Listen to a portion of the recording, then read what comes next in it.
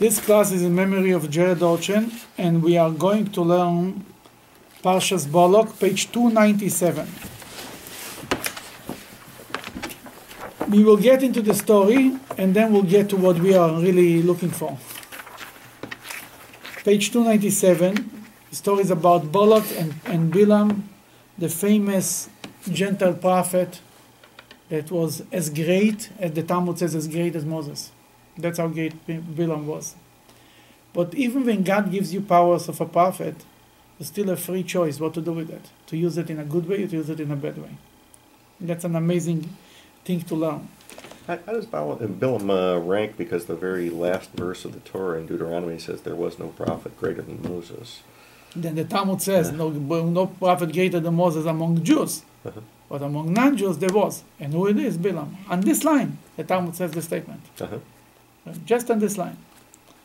So does it mean that his prophecy was greater only in certain respects than Moses's? No, as great as Moses, not greater than Moses. No. Mm-hmm. Okay, but is he God, the point is, it's based on the idea that everything that must be true free choice. If it's in the Jewish side, it has to be if it's in the good side, it has to be in the bad side. If it's in the holy side, there is such prophecy. It must be in the non-holy side also such power of prophecy, and then a person can make a free choice. If not, that's no free choice. If only the good people have prophecy, and only the good people win the lotteries, and only the good people do this, then there is no free choice. For sure, I want to choose the good people. But if it's two sides, therefore, whenever there is greatness on the Jewish side, there is greatness on the non-Jewish side. More correct, it's not about Jews or not Jews. Whenever there is greatness on the good side, there is greatness on the non-good side. Whenever there is no greatness on the good side, there is no greatness around. When you see today, we don't have great leaders from any way, any kind, because there is no greatness. And that's always like this. For example, when there were, in the time of the Talmud, when there is great Talmudic scholars, the rest of the people were very ignorant. Now we don't have greatness, but we don't have ignorance, this kind of ignorance. It always goes together. And that's what when you had Moses, you have a Bilam. It must be like this. That's what I mean. Because if not, there is no free choice. Page 297, chapter 22, number 2. Go ahead. And Balak the son of Zippor saw that all that Israel had done to the Amorite, and Moab became terrified of the people of Israel because of their great numbers. And so Moab detested Bnei Israel. Moab said to the elders of Midian, "Now this assembly will lick up everything around us, just like the ox laps up the herbs of the field." Balak the son of Zippor was king of Moab at that time. Basically, the king of Moab was afraid. Balak was afraid of the Jewish people. They're getting closer to Israel. They're coming, and they know that the Jewish people can have miracles. God is on their side. They will wipe us out. You heard what happened to the Egyptians. Right. Yeah. He didn't forget, even it was 4 years before, he didn't forget what happened to the Egyptian, and he was afraid of them. Exactly. Then what was he doing? Number 5.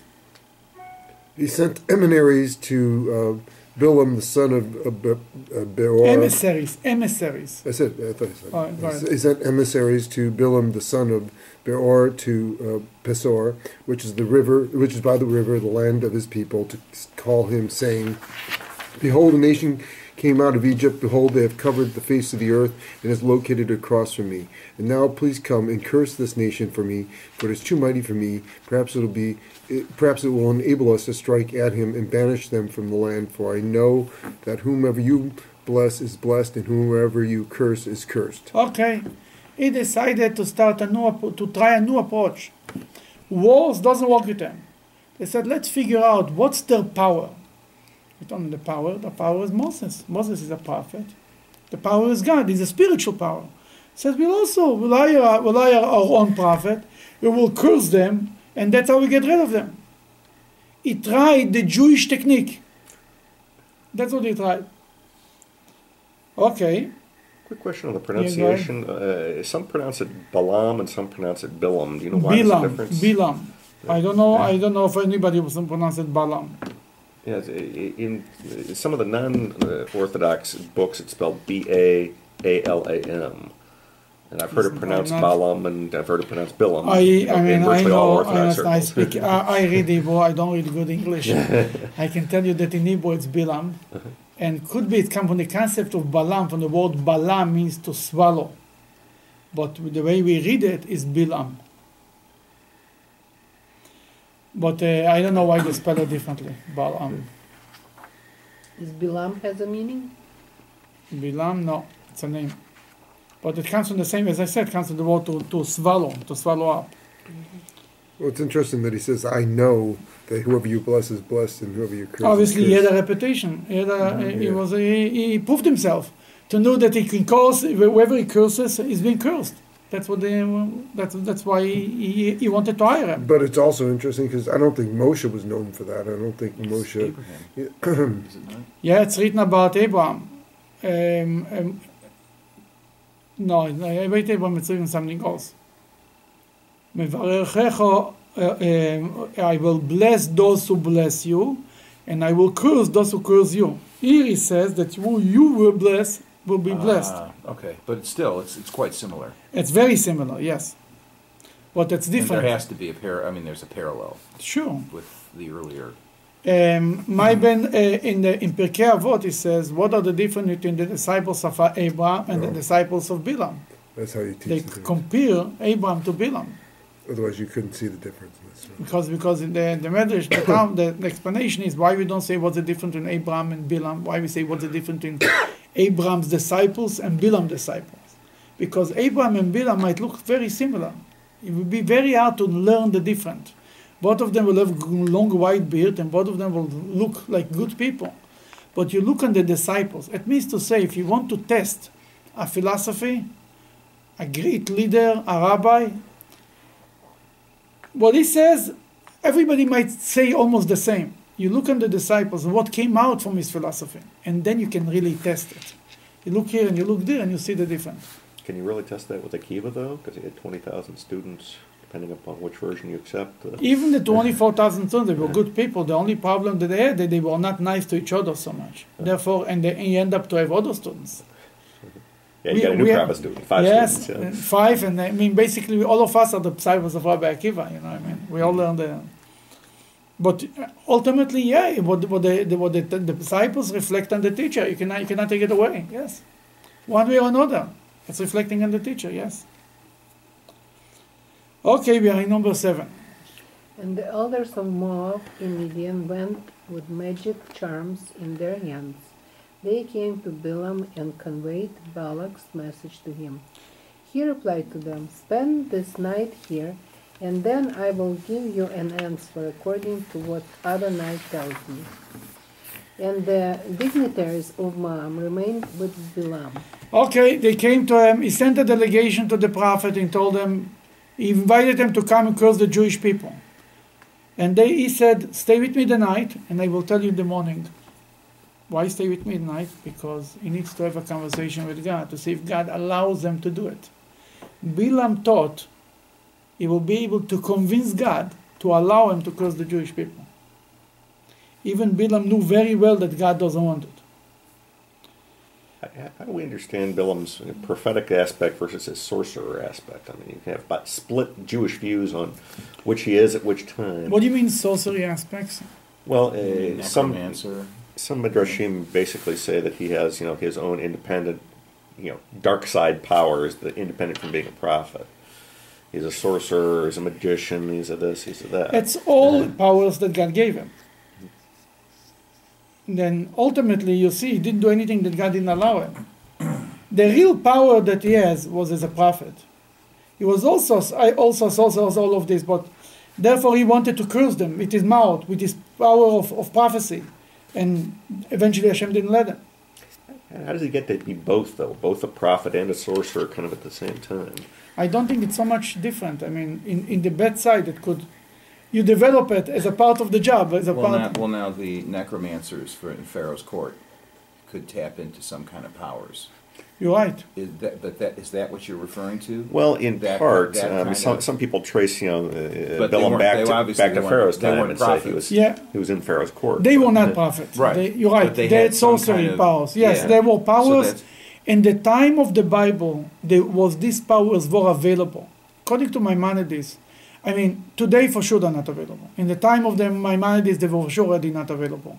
But in biblical times, people had powers. They were able to, like the story with King Saul, who went to the woman in Ein Dor, Yes. and she should speak to the soul of Samuel, to bring back the soul of Samuel. It's a story in the Bible. You understand? It was done. These powers were existing. Then people had it. I mean, probably many people had it. Not, when the moment something is available, it's not necessarily only for Bilam. More people had it. So God created those powers as kind of a yin and yang. Exactly. Because exactly, yes. Is this in the source for your saying that that's not available now?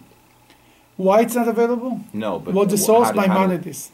Okay. Maimonides is like negating the whole thing So completely. Maimonides said this is in the past. Doesn't Yeah, exist I would anymore. say no. It's even more. Maimonides says it never happened, but other sources says it happened. It means clear that the rabbis ever all talk about that, and he said, when Maimonides later times for sure it not exist. In the biblical times it was there. It was there in the early years, but not later. What Maimonides refers is more to his times, and later it never took place. To bring together the two opinions is that there was in the biblical times it was these powers. We see it from the Bible, we see it from everywhere. Yes. I cannot deny it. But later, for sure, it doesn't exist. Later years, it doesn't exist. I think we really will agree about it.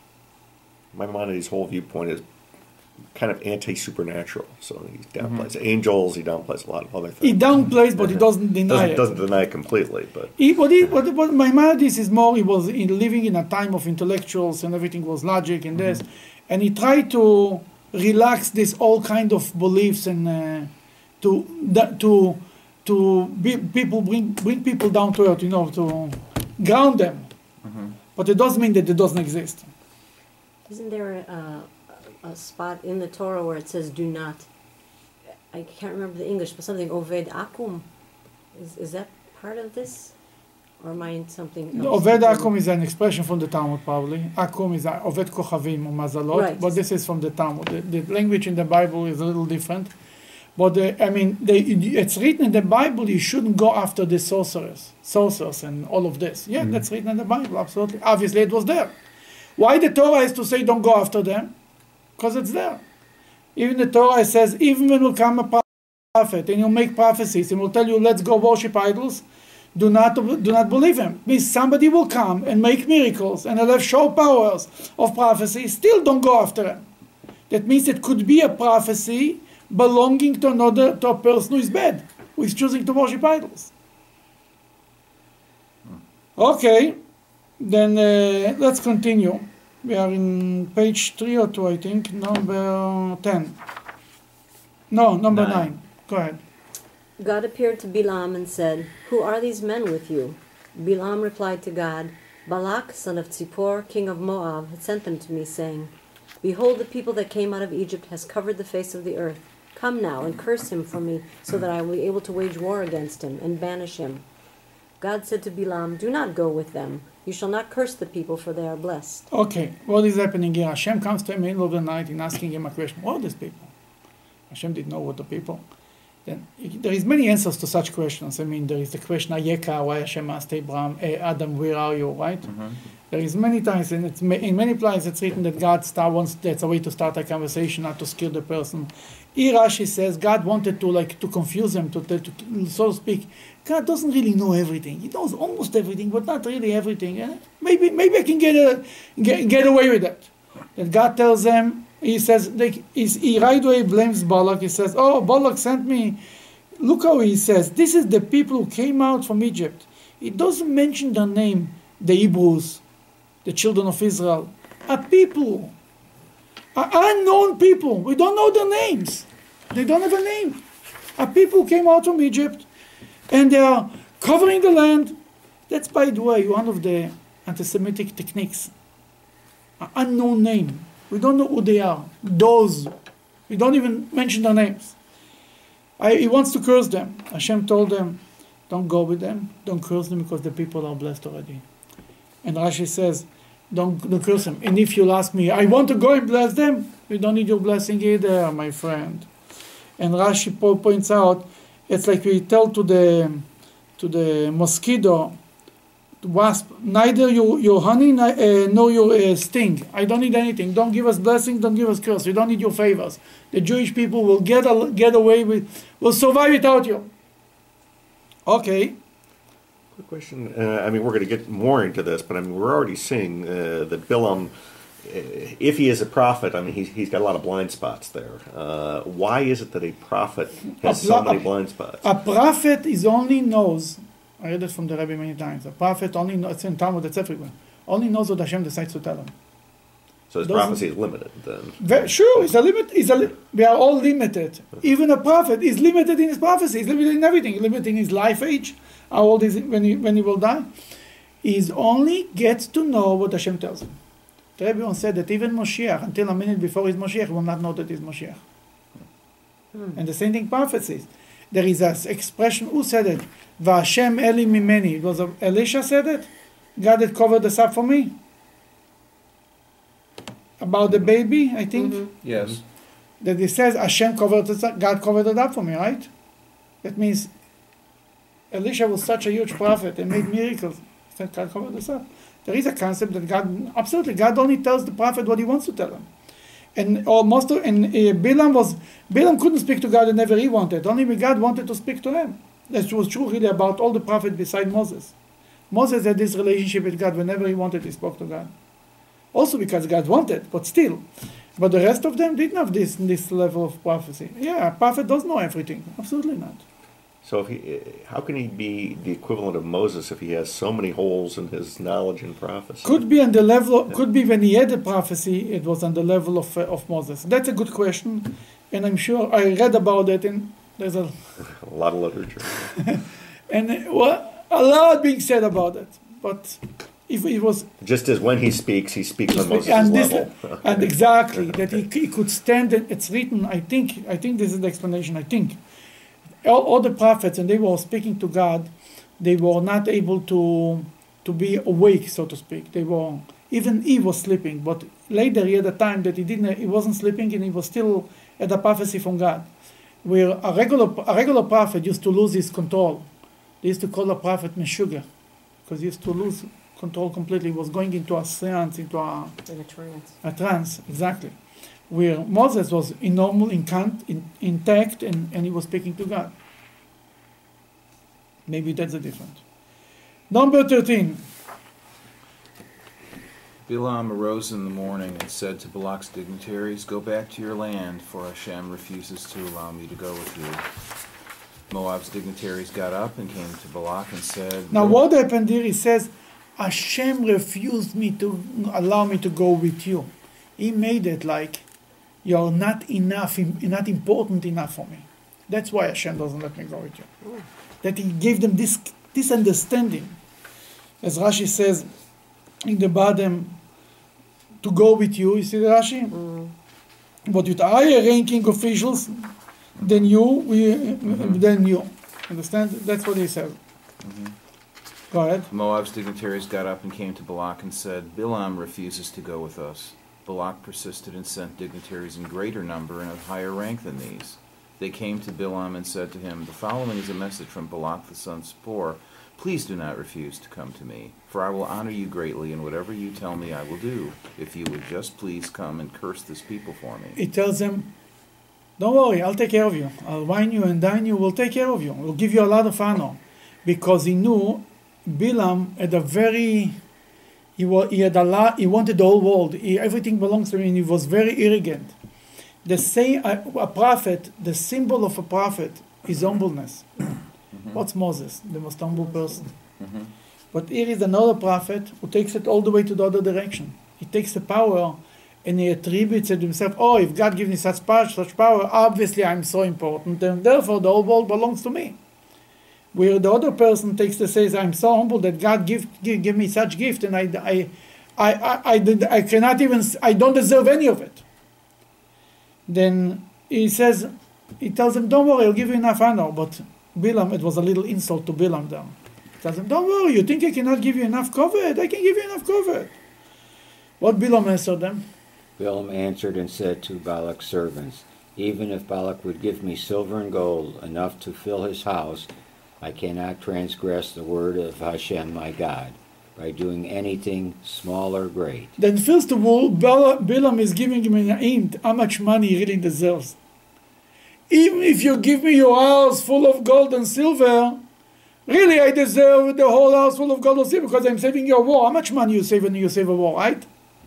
That I really deserve everything. But even this, I cannot do against God anything. So now, continue. 19. Now you also, please remain here overnight, and I will get to know what more Hashem tell me. Mm-hmm.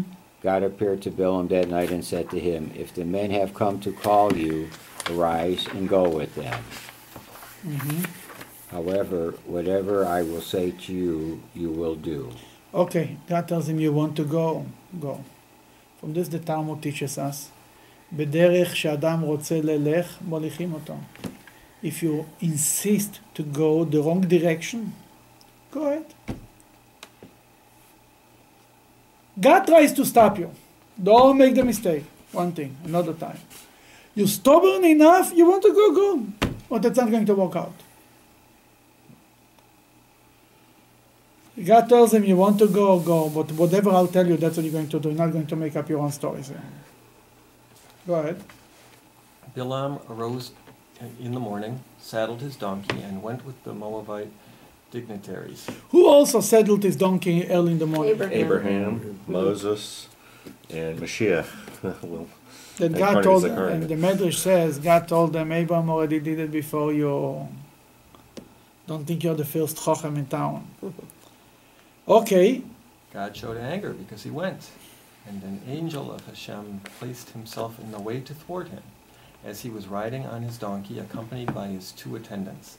The donkey saw the angel of Hashem standing in the way with his sword drawn in his hand. The donkey turned aside from the way and went into the field. Bilam struck the donkey to get it back on the way. But the angel of Hashem stood in a narrow path of the vineyards with a barrier at either side. Okay, then what is happening here? He's riding on the donkey, and suddenly he sees, the donkey saw something, right? Saw the angel of Hashem. And she's moving. She's going further.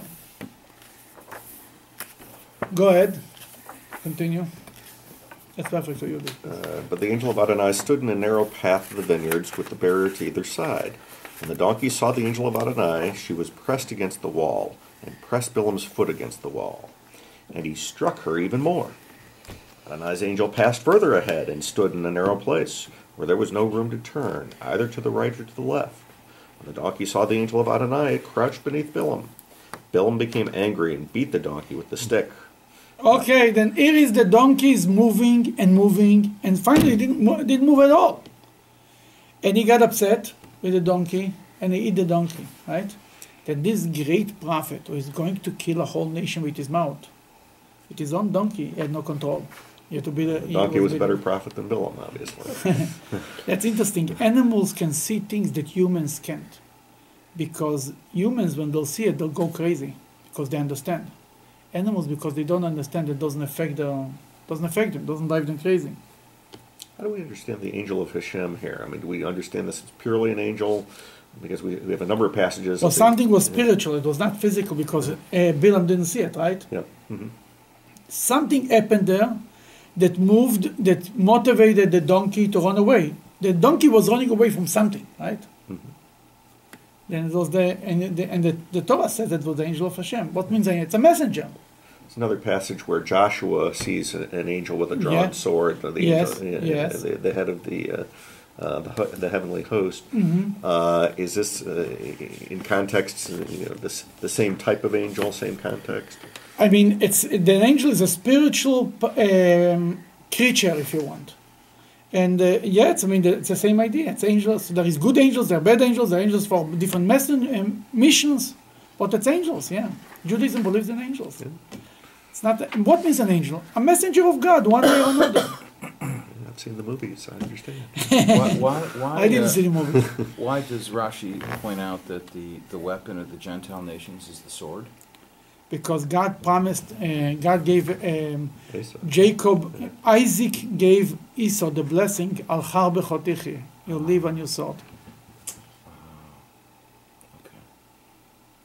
And what he told Jacob, Akol Kol Yaakov Vayadayim Yedei Esav. The voice is the voice of Jacob, and the end are the end of Esau. That means the Jew, and Rashi says there that Jacob's job is with his mouth, with his prayers, with his learning Torah. Look, even today, the Jews, what is their power? They're good lawyers, they're good, everything is their mouth, their brains. Their hands, no, when it comes to basketball and schwach. They used to be good basketball players. Yeah. In the 30s, all That was a all different the era. basketball players were Jews. It's really surprising what happened during the 30s. The Jews, but I mean, even their Maccabi Tel Aviv now wins the games, but it's not our guys. It's not kids from Tel Aviv who are winning the games. And then happens the amazing thing, page 309, number 28. Hashem opened the mouth of the donkey, and she said to Bilam, "What have I done to you that you have hit me 3 times?" Bilam said to the donkey, "Because you have ridiculed me. Would that I have had a sword in my hand, I would kill you No now." matter what, Bilam was so angry with the donkey, he says, I would kill you with a sword. Literally, they had a conversation. And that again, the joke is, he's a guy who going to kill a whole nation, and he needs a sword to kill his own donkey. The donkey replied to Bilam, go ahead. The donkey replied to Bilam, "Am I not the very donkey that you have been riding on all your life until this very day? Was it ever my habit to do this to you?" And he said, "No." Hashem then enabled Bilam to see, and he observed the angel of Hashem standing in the way with a sword drawn in his hand. He bowed his head and prostrated himself on his hand and face. You need to understand that all of this story is written by prophecy by Moses. That was not, nobody was there, right? And Bilam didn't come later and told the story to somebody. That was Moses written from God. That's the whole story. It was not an event that everybody saw and was witnessed. And it's exactly how God dictated this to Moses. Why is he prostrating himself on his face? Because he saw an angel of God. Okay. Yeah, we see that a couple of other times Yeah, where sure. people do that. Because they're representing God, absolutely. Mhm. I think by Joshua too. Joshua, yeah. Yeah, absolutely. He says he saw the angel. Saw the angel, he realized, it makes sense now. The whole thing suddenly makes sense. For those who say that the angel is the Shekinah or the manifestation of God, what's your take on that? It's all different. It's all the same, and what I mean, it's different expression of the same idea. What is Shekhinah?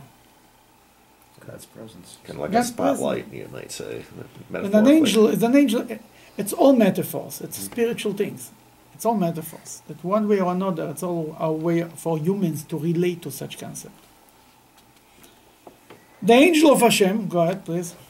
The angel of Hashem said to him, "Why did you hit your donkey? This 3 times. Behold, I came out to obstruct you, because your way is contrary to me."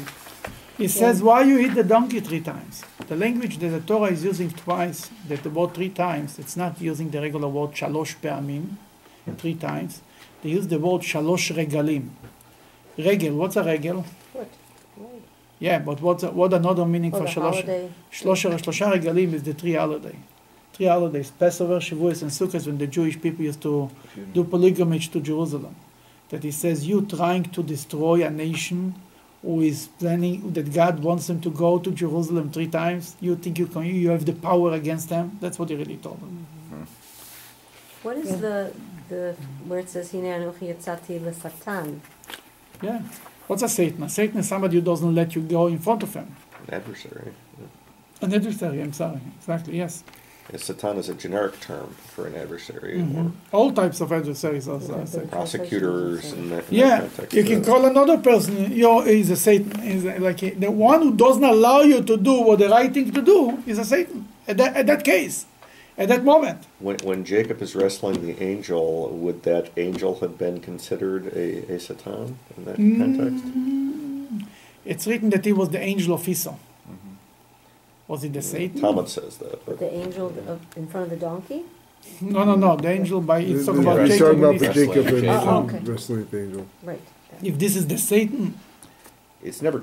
I never saw the I've never seen I never saw it. the context, but But as an in essence, adversary yes. wrestling. In essence, yes. Anything that doesn't allow holiness to move on, to proceed, is Satan.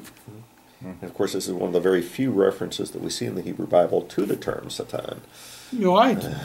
Probably in the 5 books of Moses, probably the only time, Yeah, no? I can't remember another And one. and it's just translates, I came to obstruct you. Because it doesn't mean the real Satan. Right, there. right, That's it. And it's generic, and Yes. we only see Satan, i.e., in the devil capacity in the Book of Job, basically. You're That's right. it. That's why I say I don't think in the 5 books of Moses the word Satan is written another time. You remember anywhere?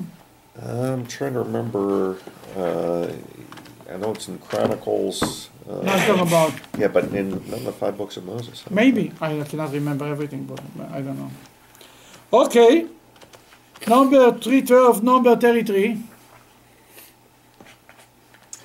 And when the donkey saw me, it turned aside these 3 times. Had she not turned aside before me as she did now, I would surely have killed you and she, Thank you. would have killed you and she, I would let live. Continue. Bilam said to the angel of Adonai, I have sinned because I did not know that you were standing in the way before me, and now therefore, if it is wicked in your eyes, I shall return. The angel of Adonai said to Bilam, Go with the men, but only the word that I will speak to you shall you speak. Bilam then continued to go with Balak's dignitaries. Really, if he saw the angel doesn't allow him to go, a smart man doesn't ask, should I go back? He goes back.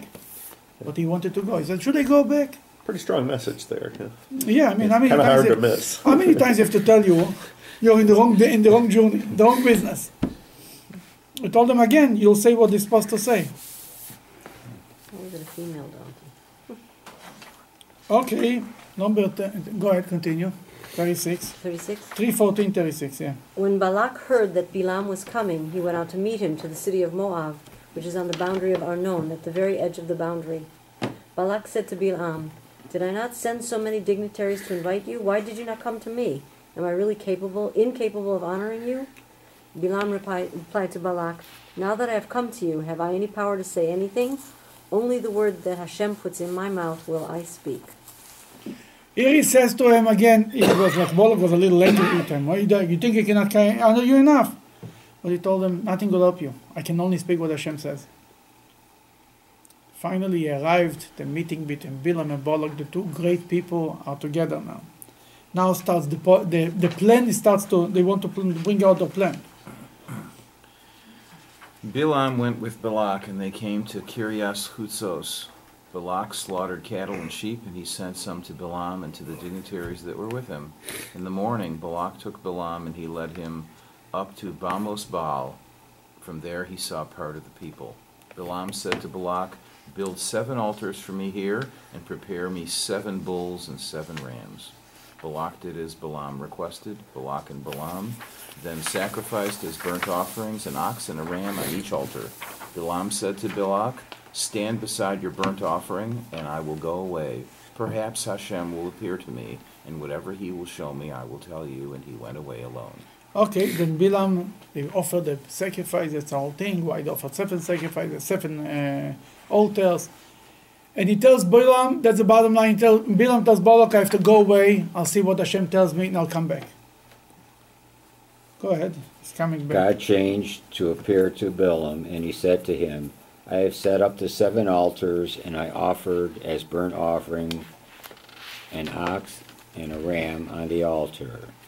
Hashem put a message in Bilam's mouth, and he said, Return to Balak and tell him as follows. When he returned, Balak was still standing next to his burnt offerings, together with all the dignitaries of Moab. Everybody was waiting to hear what Bilam has to say. Continue. Okay, Bilam set forth his parable and said, From Aram has Balak, king of Moab, brought me out of the mountains of the east, saying, Come curse Yaakov for me, go invoke wrath against Israel. Here suddenly, Bilam knows the name of the Jews. He not only knows the name of the Jews, he knows both names. He calls them Jacob, come curse me Yaakov, and come invoke the wrath against Israel. What means invoke the wrath? He was, as Rashi says, he said, do it on both names, just in case. What Bilam was trying to do is, as Rashi will say it in a few places, he was trying to find the moment. There is a moment a day, the Talmud says, that God gets upset with the Jews. 1 second. He was waiting for this moment and to eat in this moment, to utilize this moment. And these days God wasn't angry with the Jews at all, not even for a moment. Basically, he was looking for the cracks to stick in a curse. So the rooster crows or something. What? I think it corresponds to the time when a rooster would Yeah, crow. that's what Talmud says. But and that's what he's trying here. Continue. How can I curse when God has not cursed? What divine wrath can I evoke if Hashem has not been angry? Even when they were supposed to be cursed, so to speak, God didn't curse them. Even if God doesn't want to curse them, who am I? I cannot do anything. Go ahead. For I view it from the mountain peaks. I gaze upon it from the hills. Behold, a people which shall dwell alone and will not be reckoned among the nations. He says here some beautiful words about the Jewish people. Merosh tzurim merenu. I see them from the mountain peaks, and from the hills is compared to the fathers, the patriarchs and the matriarchs. They are the mountains and the hills of the Jewish people. They are the foundation of the Jewish people. And then he says, there are am levadad ishkon. There are a nation who will stay alone.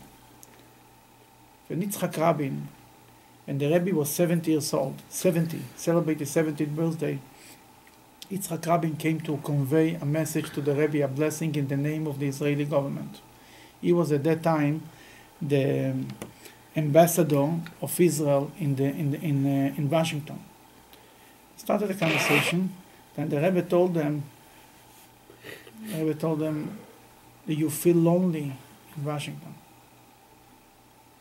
And then the Rebbe started a whole conversation about Am Levadad Ishkon, that the Jewish people are a nation of their own. The Rebbe asked them, what do you think? Is this imposed on us by the Gentiles? Or it's also something because we are unique, because we are special? And the Rebbe said it's a combination of these two things together.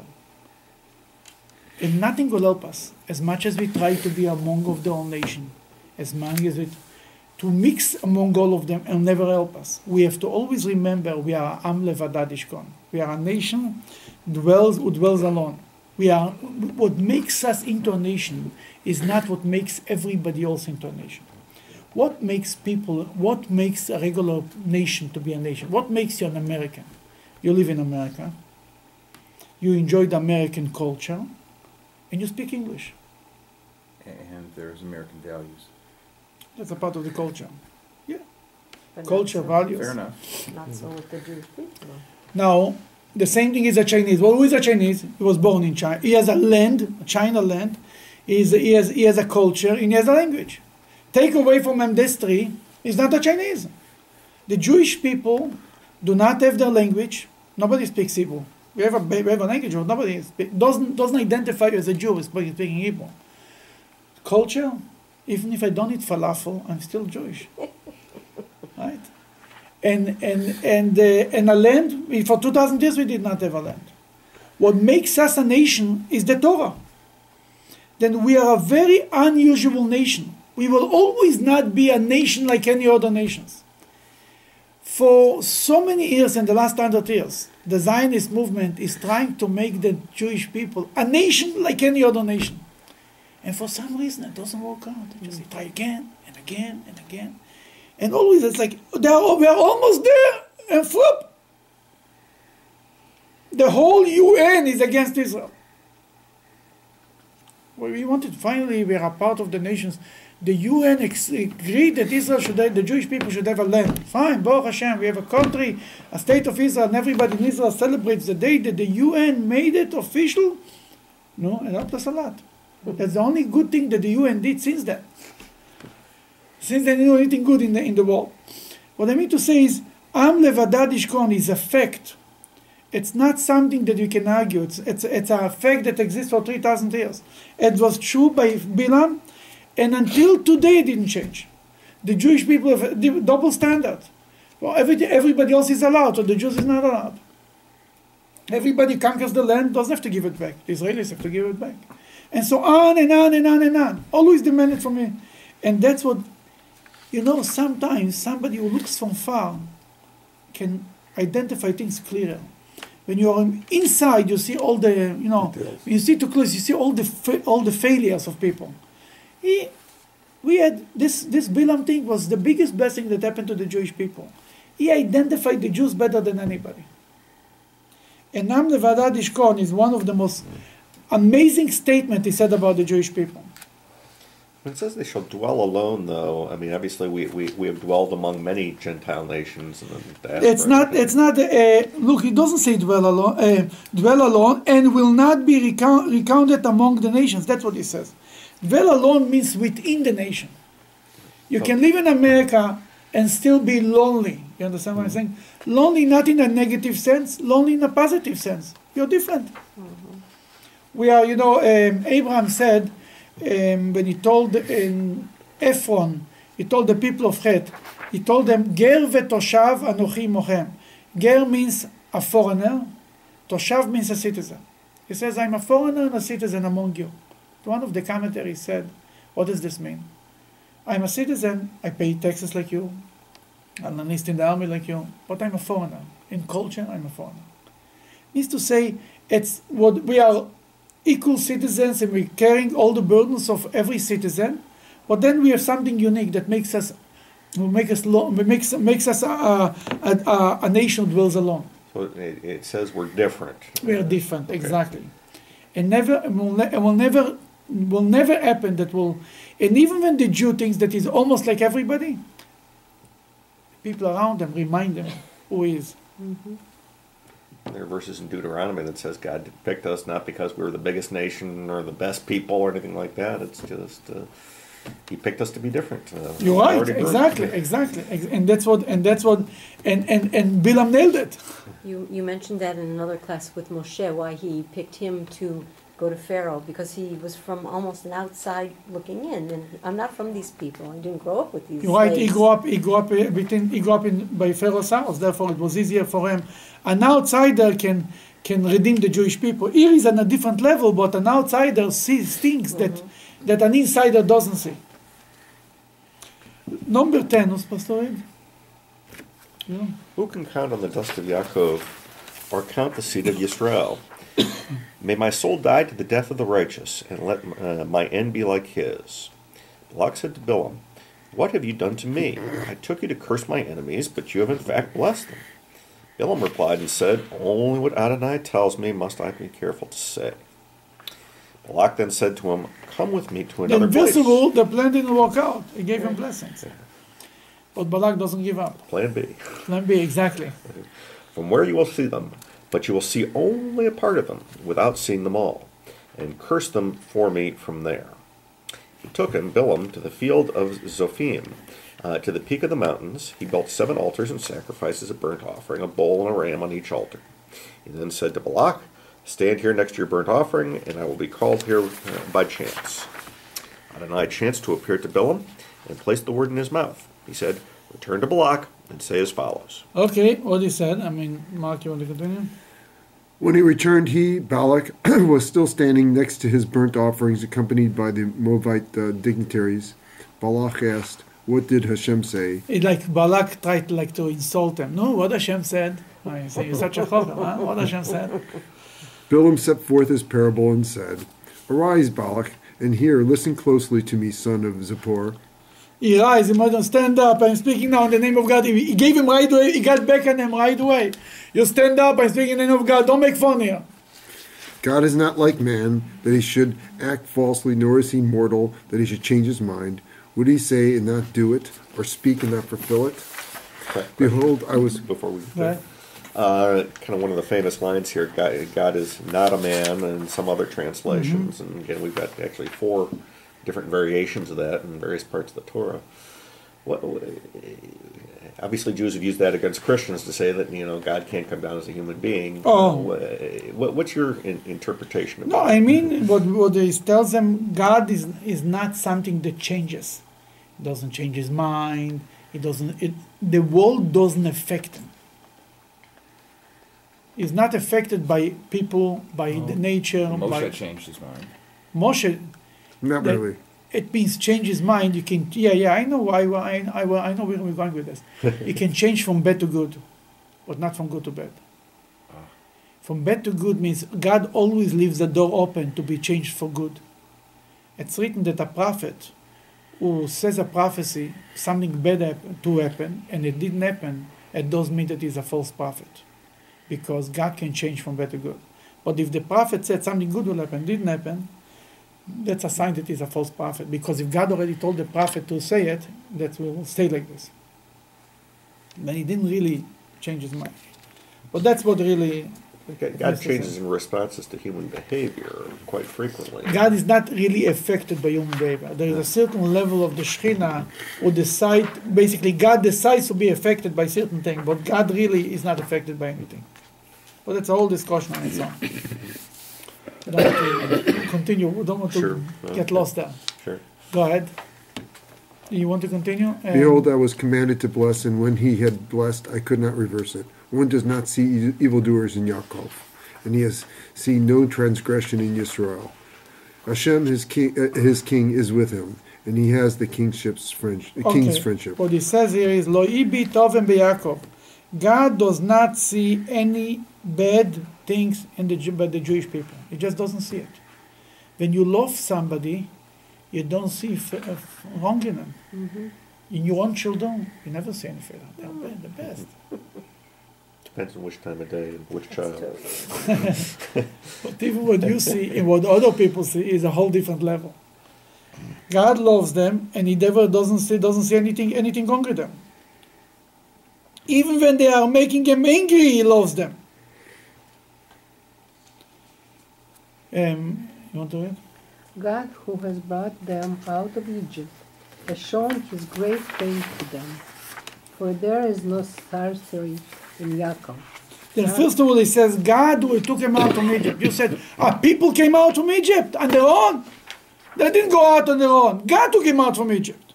Continue. Not a cold power against Israel. In due time it will be said to Yaakov and Israel, what has God done? Okay, let's stop right here. He says there is no sorcery in Jacob. We don't need sorcerers. We don't need any of this kind. The Jewish people are above that. They are stronger. They have God themselves protecting them. They learn Torah and they are above angels even. And they don't need anybody to help them, basically. They are not, more than that, they are not affected by all of this. What do we do with like astrologers and people like that who make these claims? Exactly. That's exactly what I mean. The Jewish people are not affected by astrologers. Mm-hmm. It means to say, even the astrologers will come and say that this star shows this way, this star shows this way. A Jewish person can change his destiny by doing mitzvahs, by doing tshuva. We see that with Pharaoh. We see that. You're right. We see it many times. That's in the Talmud. That's a whole thing that we spoke about it a few times. That a Jewish person is stronger than the stars. Is above the stars, so to speak. Isn't that what we're saying when we say Mazel Tov? To some extent. Well, you're talking about the Mazel coming down. And constellations. Yes. Good constellations. Good. That's what we wish on ourselves good constellation, but really we are above that. We are above Mazel. There is a statement in the Talmud, Ein Mazal Israel. The Jewish people are not dependent on Mazel, on constellations. We are above that, absolutely. That's what he's saying earlier. Mm-hmm. Then he continues on page 327, number 24. Behold, a people that rises like a young lion and lifts itself up like a lion. He does not lie down until it devours its prey and drinks the blood of its kill. Literally, I mean, it could mean people who is fighting, but as Rashi wants to say, they rise like lion to pray in the morning. That takes a lot of lioness to raise up in the morning to daven every day. And doesn't go to sleep before he says the Shema. That's how the Rashi explains it. Go ahead. Balak said to Bilam, also do not curse them, also do not bless them. He says the second time, he said, don't do me any favors, don't curse them, don't bless them. Bilam answered Balak and said, did I not tell you that all that Adonai tells me will I do? Yeah, didn't I tell you? I told you before, and you know the deal. Don't complain now. But Balak is not giving up. Balak then said to Bilam, come, I will take you somewhere else. Perhaps God will consider it proper, and you will curse them for me from there. Okay. Balak took Bilam to the peak of Peor, which overlooks the Yeshimon. Why he took him to Peor? Wasn't that that was a bad place? Later they did. They worshipped idols in Peor. And Balak was also like a sorcerer, and he knew this is a bad place for the Jews. He said, let's take him there. You know, but there is a bad place, a bad day, a bad environment. Maybe now it's going to work. That was a place for idol worshipping. They already passed through Baal Peor. Not yet. Not yet. No, it's written in Egypt, yeah. But this place is a place that they were going to worship idols. A bad place. Go ahead, continue. Bilam said to Balak, build 7 altars for me here, and prepare for me 7 bulls and 7 rams. Balak did as Bilam said, and he sacrificed as a burnt offering a bull and a ram on each altar. When Bilam saw that it was favorable to Hashem to bless Israel, he did not approach it as at each time toward sorcery, but he set his face toward the wilderness. Oh, he said he didn't even try. He's such wise. God wants them to bless the Jewish people. You know, the Talmud says that the best blessing the Jewish people got is from Bilam. Isn't that Matovu? Yeah, in a minute we'll get there. But what I mean to say is, the Talmud says, Yochicham Moshe Shoavam.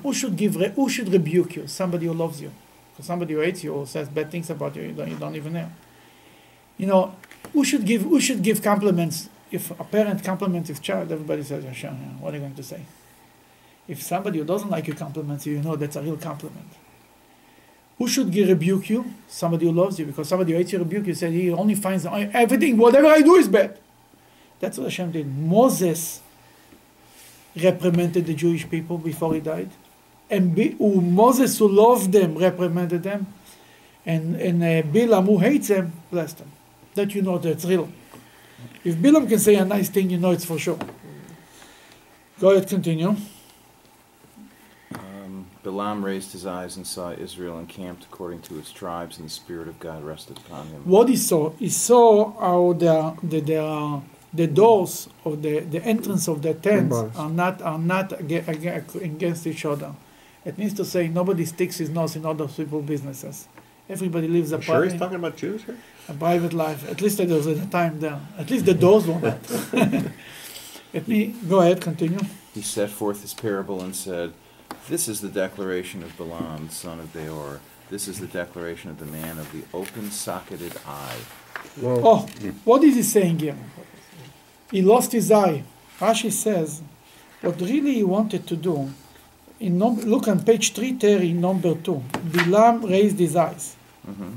He strove to induce the evil eye in them. My whole plan was to dedicate the whole class about that evil eye. But it's a little late, but we'll speak in short. What he said was, but because there is something too important to say al matov or alecha, that let's do it, maybe with another time we'll do about the evil eye. There is 332, continue to read. This is the declaration of one who hears God's utterance, who sees the vision of the Almighty fallen with open eyes. How goodly are your tents, Yaakov, your dwelling places, Israel. That's what he saw. He saw that Matovo Alecha Yaakov Mishkenotecha Israel. Once was a chazan came to the Rebbe. The Rebbe told them, he says he's going to be a cantor for the high holidays. The Rebbe told them, you know how the prayer starts? What's the beginning of the prayer? Matovo, right? The Rebbe said, the prayer starts with a compliment about the Jewish people. Yeah? And I want to accomplish something by you. I want to get from you something. The best way I can say, I saw your children, your grandchildren. Moiradik! I opened you out. We come to Hashem, we ask for something, we begin with a compliment to of the Jewish people. To say it can say only somebody who loves the Jewish people to such a level, can reach to such a level of saying such a statement. And I heard that, I saw a video, I wasn't there. I was blown away when I heard it. You start the service with a compliment of the Jewish people. You don't say, "Ugh." First of all, you say something nice, then we'll talk to you. Then God is ready to listen to you. There is a custom to give charity before you pray. Because God, you came to God, I want. He said, what do you do for others? Number one. Number two, it's written before we say Matova, we say, I take upon myself to love every Jew. To fulfill the mitzvah of loving a fellow Jew. It's not in the text, it's before. It's in the printed statement without the vows. But then we started Matovo. God says, who are you? Oh, Mr. God, your children. You cannot find like them. They are gold. That's a very, very important lesson. Now, if you're not in a rush, we'll talk a few minutes about the evil eye. What's an evil eye? An evil eye is something, it's written about anybody who's afraid of an evil eye, the Talmud says, he should say, I am from the descendants of Joseph. And Joseph, it's written, the descendants will be like fish. Why like fish? The fish cannot get the evil eye. Why? Because nobody can see them. They're under the water. What's an evil eye? An evil eye means like this. God gives us blessings. Everything is good and fine. Then comes somebody and starts to be jealous. And he turns to God and he says to God, God, why him? Is he better than me? Why not me? He's not better.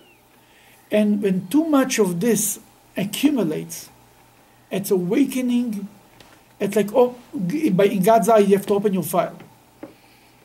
Nobody wants to have the evil eye of the IRS on them, right? No matter how good you are. The same thing is with God. You don't want to be judged again if you really deserve it. But as long as you get it, as long as it's under the radar, fine, it's going.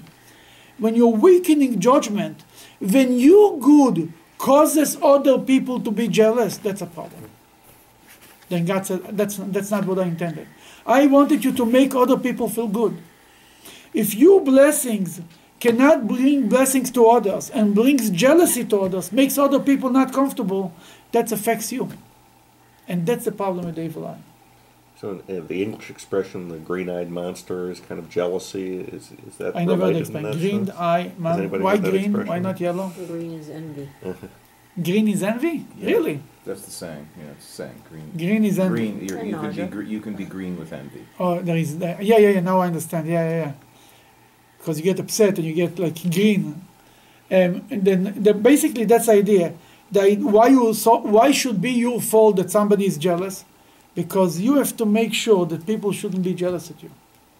It means to say how you do it by wearing your blessings in a humble way.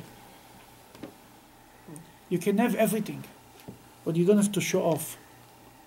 You can drive a Maserati from my point of view, but if nobody knows, I would not know. I don't go around in the parking lot to see what everybody drives. And even if I see, I don't even know what it is. But if you come and tell me I'm driving a Maserati, I say, oh, yeah, sure, oh, no. But now most of the people, they wouldn't drive these cars if they cannot run around and tell everybody. If they cannot show off their expensive watch, then why do they need a watch? To know the time? Any clock can tell you that. Then the problem is not what you have. The problem is how you do with it. God says if your blessings makes other people uncomfortable, that's a problem. That's what evil eye in one word is all about. And you see it in the Bible. We see the story of the tablets, the second set of tablets. And Moses brought them down. God told them, "Ish lo ya'aleh imach." Nobody should see it. Nobody should do anything. Moses walked in with the second set of tablets, sneaked it into that camp, put it in the box. Nobody ever saw it. Why? Because Rashi says the first time it was too much noise. Koilois and Keilois said there's too much. And the evil eye, eat it. one of the explanation of the 24,000 students of Rabbi Akiva, it was the Rebbe explained it. What happened there? The Rebbe said the evil eye hit them. Together, they were not nice to each other, true. The evil eye is like the crack we spoke before. Like Bilam was looking for the crack. Where can he find something bad? The evil eye falls in when there is a crack. There is already a bad thing from before. Now came the evil eye, sealed it. So what is the actual power of the evil eye? Is that Satan in that sense? Or is that... It's us. Okay. Forget about the Satan. Evil eye is people who are jealous of others' good. So if they're jealous, then they create a hard time for you, basically. Yes, but then why it should be my fault? Because we have to make sure that they're not jealous. How I make sure they're not jealous? By making them feel good about themselves. And more than that, making sure that my good blessings don't make other people feel bad. That's why the best thing is not to brag. Yeah, people used to ask my father how your children are doing. He used to say, Baruch Hashem. That was the end of the conversation. Mm-hmm. What do you need to go on around? It's like this. If your kids do well, think of Baruch Hashem. There is other kids who don't do, other people's kids who don't do well. Why to make them feel bad? Then you don't run around and complain, oh, life is hard. Don't go to the other extreme. People do very well in business. They say, oh, it's so hard. That's not nice. God gives you a blessing. Don't deny the blessings. But you don't have to brag about it. You have to. People ask you, how are you? Baruch Hashem, you move on. The developing, the talking, who needs it? There is so humility. many people. It's all humility. It's all about understanding that the blessings is coming from God. So the evil eye's all over Facebook, huh? When everybody's bragging about their... Absolutely. And that's the whole problem. And whenever it's not what you have, nobody cares for what you have. People care when you are bragging about it, and you're making them uncomfortable. And that's why it's a little bit of the fault of the person who gets the evil eye, because he causes the people to be jealous. Sometimes it's beyond your control. I mean, sometimes you try the best, and there is certain people who are just so miserable that nothing is good enough for them, and everybody they're jealous of everybody. But most of the times, it's up to us not to do it in a nice way. That's but the Talmud also says, "Man de lekopid lekabdina." If somebody shouldn't be obsessed with evil eye. You understand? We should try to do our best, but not to run around with red ribbons and chamsas and all of this nonsense. You just live your life. You have faith in God. You do the right thing, and you move on. Because you cannot, if you get obsessed with the evil eye, the Talmud says basically it affects you more. If you don't care for it, it affects you less. In essence, it's like sorcery in a sense. If it's sorcery, but it's not sorcery. But it's up to you how much it's going to affect you.